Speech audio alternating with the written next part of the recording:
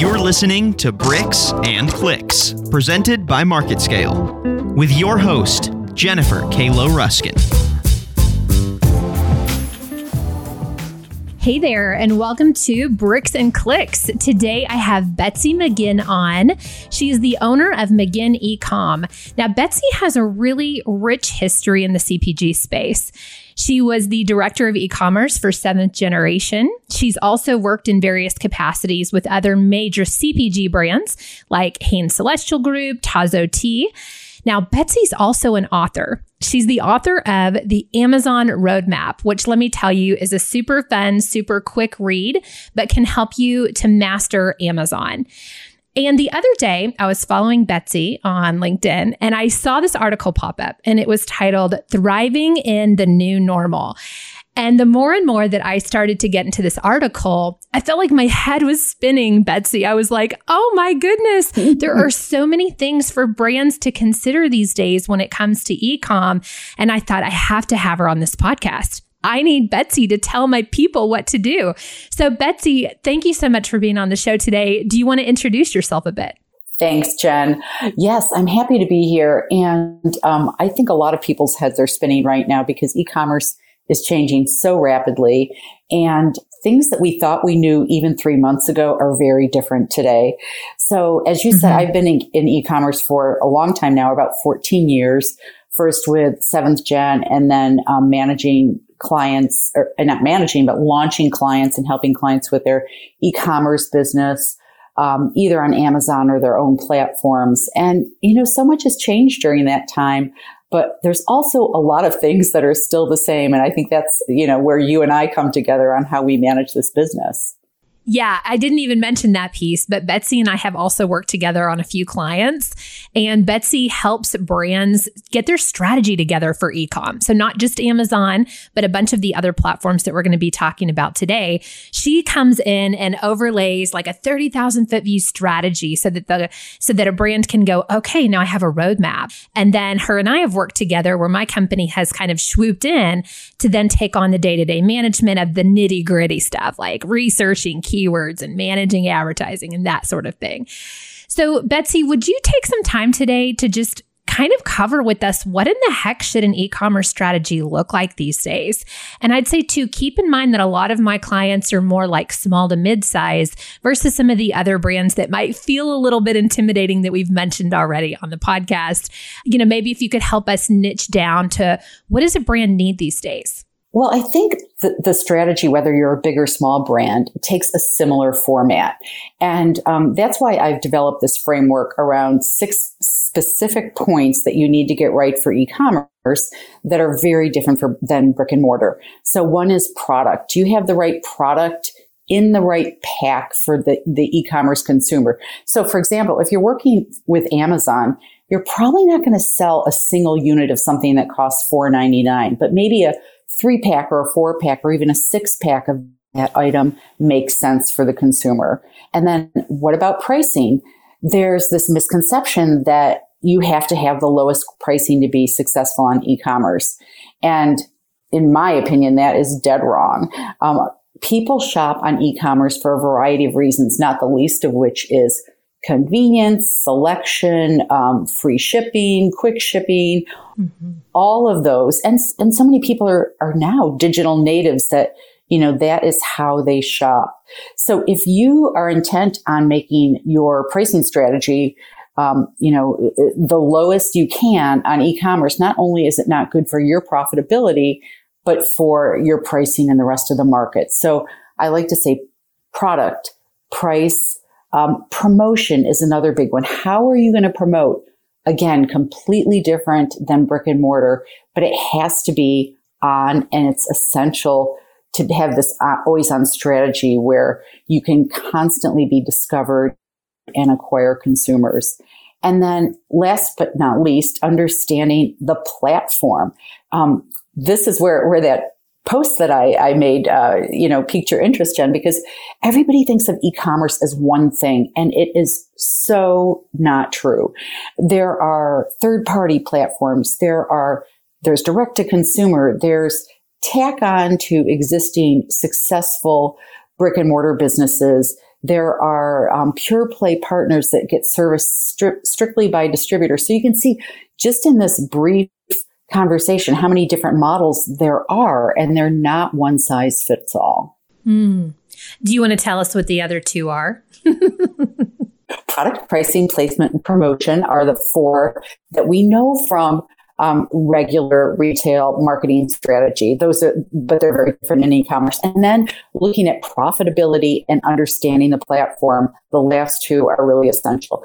The profitability piece, again, is so different than brick and mortar because all of a sudden you're factoring in costs like shipping or fulfillment or other special packaging even that you don't think about in your profitability model for stores. So it's important to look at that as part of your strategy and then dig deeply into whatever platforms you're considering to make sure that you are approaching them in a way that works for the consumer, but also works for that partner you might be working with. Okay. So that makes sense. And I will make sure to and put our notes. I'm taking notes during our conversation. I'll make sure and get those in the show notes below, as well as a link back to Betsy's article. And because I know a lot of you guys are like me, where you really visually want to see the material that we're talking about. So speaking of that, Betsy, there are so many different ways to sell on e-commerce. And I feel like as a brand, especially in food or in supplements, it really feels overwhelming. And I think the first place a brand tries to sell is, of course, their website. 2, typically they'll go jump onto Amazon. And then what else? What kind of a roadmap would you give them? Well, so Jen, for so many of the brands that you and I work with, and I'm sure it's not all in your case, but for me, largely I work with consumables, which are groceries, health and beauty, baby, like diapers and wipes, and household. So those products, I think, are really exceptionally well positioned for Amazon. That's where people buy a lot of consumables, and it's clearly coming into and through this pandemic we're in. It's shown that Amazon is the number one grocery e-commerce partner. So Amazon is a great place to go. Now, I am a huge believer in direct-to-consumer platforms, especially, again, things have changed so much during COVID that I've seen a lot of even grocery and consumables action on people's direct-to-consumer websites. That didn't necessarily used to be the case because people want to go to someplace like Amazon or Thrive Market or VitaCost and build a basket of a huge variety of things. But I think in this time, there are consumers that are just sticking their toe in the water, going to direct-to-consumer sites, or even having gone to Amazon, not be able to find the product they're looking for, are then going to direct-to-consumer sites in hopes of finding it there. So I'd say the second place to land should be, for volume, Amazon, for your own brand, direct-to-consumer. I want to pop in right there for 1 second because I completely agree with you. And I feel like my clients look at me like I'm a little bit crazy every time I'm like, we need to sell more direct to consumer. You need to go find somebody that can help you with Facebook ads and one click shopping and Instagram. And a lot of my clients are older. They're probably in their, 40s, 50s, 60s. And they just are like, what are you even talking about? Instagram shopping, one click shopping. What is this?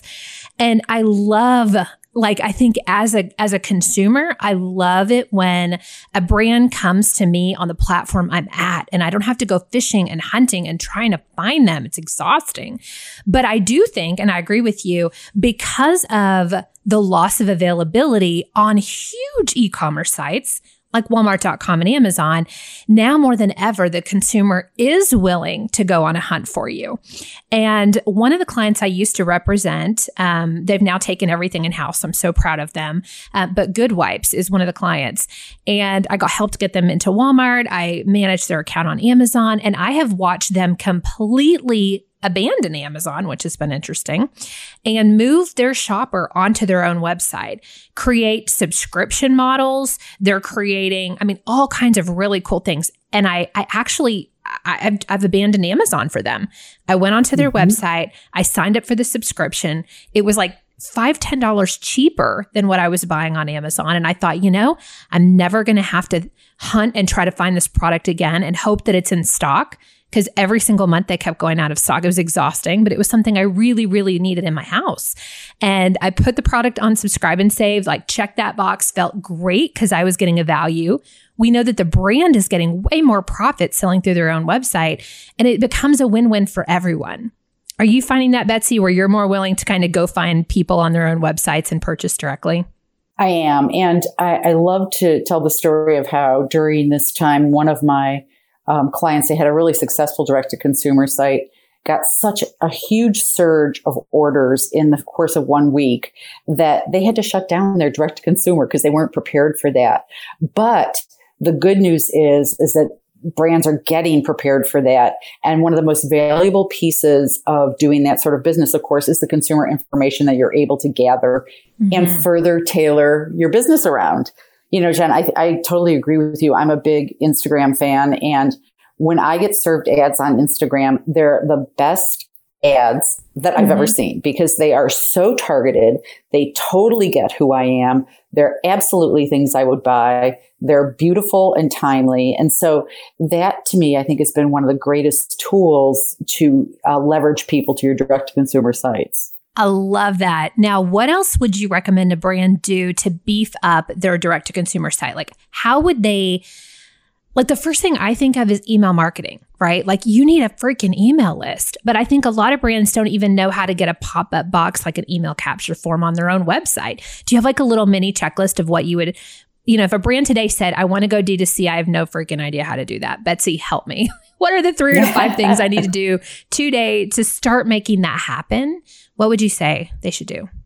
So first of all, you have to have a really well integrated system like something like Shopify, which is so tailored to do direct to consumer and get you through some of those glitches that people don't know how to do with their own sites. Absolutely capture emails because those, as you know, are one of the biggest conversion factors. And as you grow that list and continue always to grow that list, don't, just accept what you have, but continue to grow that list and then communicate about really timely and relevant things instead of just bombarding your consumers with emails. They can be subscription. They can be special offers. They can be new products or special packs, but anything that can differentiate you from where else you're selling, whether it's online or in brick and mortar. That is a great direction to take your platform in. The other thing I have to say is if, in fact, there are challenges to a brand doing it themselves, I would definitely reach out to some of the experts in the field. And there are some folks, Jen, in our industry, particularly around the natural products industry, that are really, they're great at it. They're on top of the trends. They understand how to help you get it set up, and they're not going to break the bank like some of the big agencies that I, don't often work with because they don't work for my clients any more than they do for yours. Yeah, that's a really great point. One other thing I really love about D2C and email marketing is I feel like it's one opportunity within all of the platforms that are available to really be your authentic brand self. So back to my Good Wipes customer or my Good Wipes client, they've now got hats for sale. And Betsy, their slogan is be a vagenius. Like it's a below the belt wipe. And it's a little out there. They really push the envelope of like what's appropriate and what's not. And they're very much hipsters, in their early 30s. When I met them, they were in their 20s.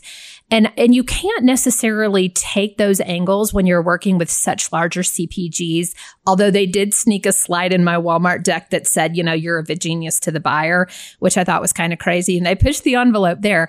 But I have one other client through her email marketing that, gives downloadable meditations. She's very much into, whole body, whole health, whole mind kind of thing. And like, where else are you able to do that? And I think that that's really cool. Yeah. And one of the things I actually glossed over when I was talking about the 6 Ps, when I talk about placement, what I'm really talking about is your shelf. So in stores, we think of placement as, being at eye level on the shelf. In e-commerce, it's about your content. It's all about your content. And this pandemic time has made it more essential than ever to not only have the best content, but to consider where else your content is showing up and have it consistent and world-class across all platforms. I'll give Instacart as an example. We don't sell anything to Instacart as brands. We, don't really have that much interplay with them because we think of them as a delivery arm of a grocery store. But Instacart has the ability for you to do marketing with them, to update your content, to update your images. And that's a really good example of where you're getting a lot of consumer touch points. And if you don't have great content, you're going to see consumers move on to another item that does. Good. I was at a conference where there was a statistic from Salsify, which is, a content provider, that said 69% of people will abandon a product page that doesn't have enough or accurate information. So think about that. Think about how we are led to believe that maybe people abandon our product page because they don't like the looks of the product or it's too expensive or whatever. But so much of the time, it's about the content and the consumer not knowing what they're getting or not being impressed by what they're getting. And so it just really highlights during this time, especially as we're getting new users all the time in e-commerce, how important content is.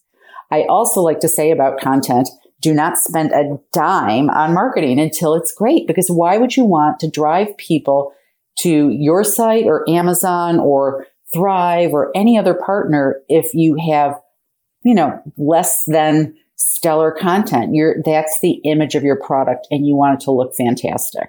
I agree. And it's also the mechanism that magnetizes your ideal customer to you, right? If we think back to Good Wipes' example with the Year of a Genius slogan, they're not trying to get your mother to be their shopper, right? It's a very niche-y, very millennial, very hipster kind of brand. And I think that's wonderful, right? Because, today I did a Facebook Live on how to lower your ACoS on Amazon. And if anyone that's listening is like, what the heck is that? It just means the average cost of the sale of your ad when you're trying to get a purchase, like how much spend versus return are you getting? And one of the things that I had mentioned were like 3 different ways that you could lower, but this is a 4th I should have added. You want to make sure that you are so tight in your content, in the words and the copy that you're using and the images and the branding and the colors and the fonts, that you're attracting your perfect shopper and that you're almost repelling the other ones that are not, right?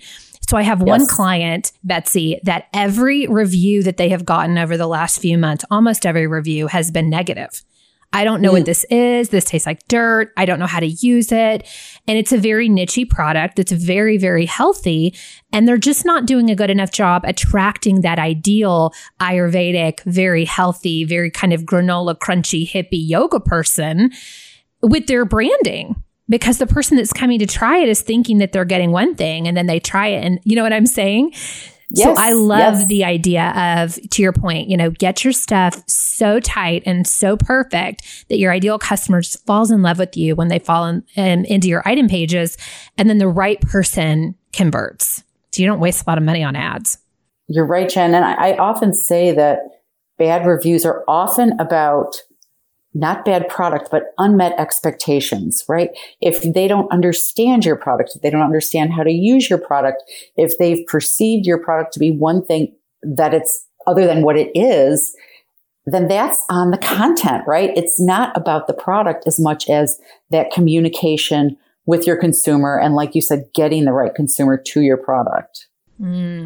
So many good quotes coming out of this. I've got an eComm, it's all about your content, and bad reviews is because of unmet expectations. Already out of you, Betsy. These are fantastic.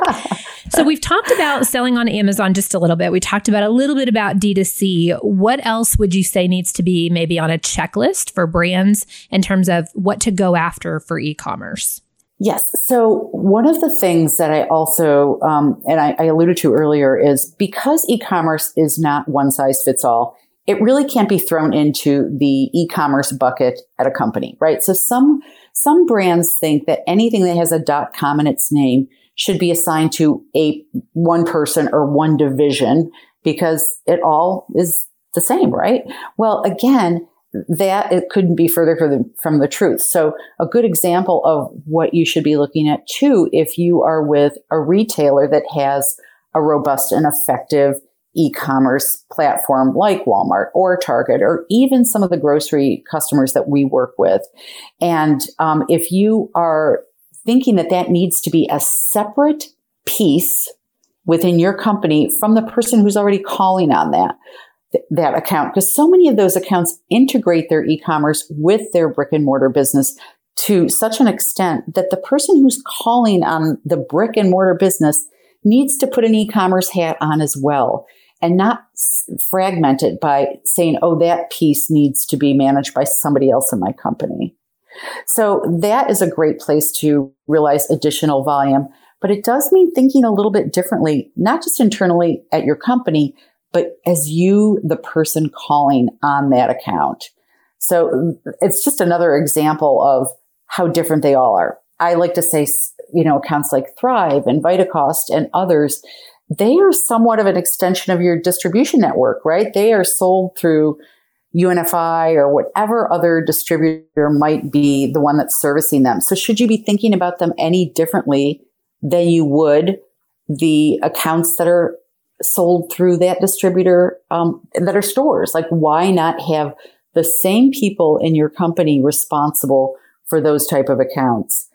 I just worry that really strategic accounts like that get overlooked because the person that is sort of skirting the way that account gets their product, they're sort of skirting the edge of e-commerce and brick and mortar. And so often companies aren't sticking their toe as effectively into the .com side of their business. Does that make sense? Yeah, but you just rocked my world, because that's not at all what I was thinking that you were going to say. Oh. So basically you're saying, what I think I see a lot of brands, like they hire a 20-year-old and say, go learn e-commerce. And then the 20-year-old is responsible for every single e-commerce site, including Walmart.com and Amazon and the Thrive VitaCost and the blah, blah, blah, and the D2C. And you're saying, kind of silo people or have people be in charge of like groups of accounts where it makes sense. So if you have someone that's over distributors, or you have distributors you're holding responsible for distributor networks, include Thrive and VitaCost to their, assigned territory, quote unquote, with air quotes. And then the omni-channel experience for each like brick and mortar account, they also need to be in charge of the .com part of that retailer. Is that what you're saying? Yes, that is what I'm saying, because I feel like they're so well integrated into those systems they're in, whether it is, the Thrives and VitaCost buying from a distributor, or the, Targets and Walmarts integrating their .com with their brick and mortar. So by separating them out, I think you're losing not only efficiencies for your company, but you may be missing the mark on what's going on both sides of, let's say, the Target business, so that you're not integrating them well for that retail partner, i.e. Target, as well as you would be if you were managing the whole piece. Wow, that's amazing. I mean, I wouldn't have thought of that for some reason. Like in my mind, they're still all siloed. So then does that mean that you actually need less people to help manage the e-com sides of your business, or does your team grow bigger? What does that look like? I think you have to really, first of all, think through how it's going to work. I'm working with a couple of companies right now where I'm helping them sort that exact thing out, because there isn't a lot of clarity about who is responsible for what. And in fact, sometimes there's more people involved in the account than just that one. So, for example, the salesperson for Target would be the same as for Target.com. But they would really rely heavily on someone in marketing that can help them with the shopper marketing programs that are necessary for both sides of the business, right? So you as the salesperson may not be skilled at that marketing piece.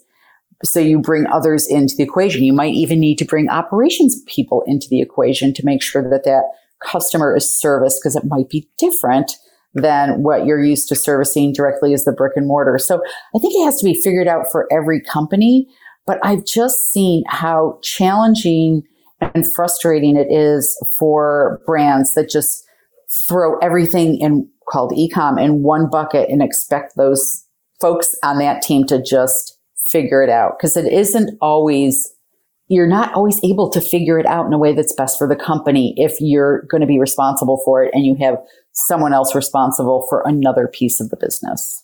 Yeah, that makes sense. And if you already have account managers for specific accounts within your organization, knowing that most buyers aren't taking meetings right now anyway, now's a perfect time to go lump some additional responsibility onto their plate, let them pivot a little bit, go learn the eComm side, and then take a little pressure off of, the 120-year-old in your office running all of the e-commerce sites, right? Right.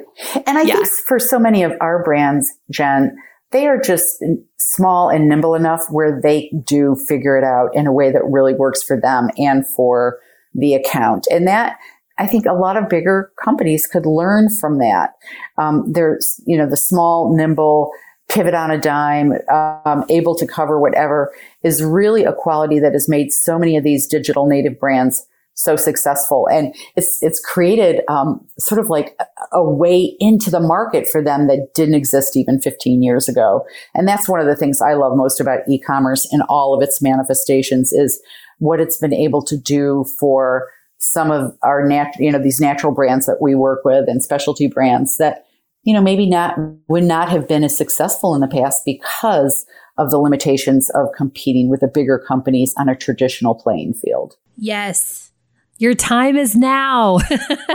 Exactly. That's what I want to tell all of them. Like, now is the time to push on the gas. It's not the time to shrink back and be scared and lay a bunch of people off and limit your marketing spend.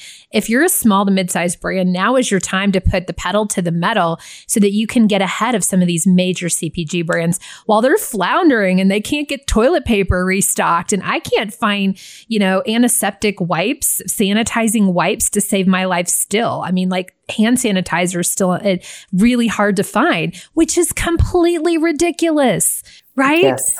So all of you that are small to mid-size, like, go be scrappy, be nimble. And Betsy, did we miss anything? Is there any other platform or any other suggestion of how to be additionally nimble right now just to get to the consumer and make some additional sales? No, I think we've covered them all. I agree with you, though. This is the time. Don't wait, because the seeds you're planting now are for your future. This is not a fad. This is a trend that has been accelerated by 4 to 5 or maybe more years. So jump in, get it right and just take advantage of this opportunity. Mm-hmm. Betsy, thank you so much for joining us today. Can you let people know how they can find you? What's the best way to do that? You can visit my website at McGinnEComm.com and contact me through that. Buy my book on Amazon, The Amazon Roadmap, How Innovative Brands Are Reinventing the Path to Market. And my contact information is there as well. Awesome. And I'll make sure to include both of those links in the show notes below so that you guys have them. Thank you so much, Betsy. We've loved having you on Jen. today, and we'll see you soon. Yes. Thanks, Jen. Bye-bye.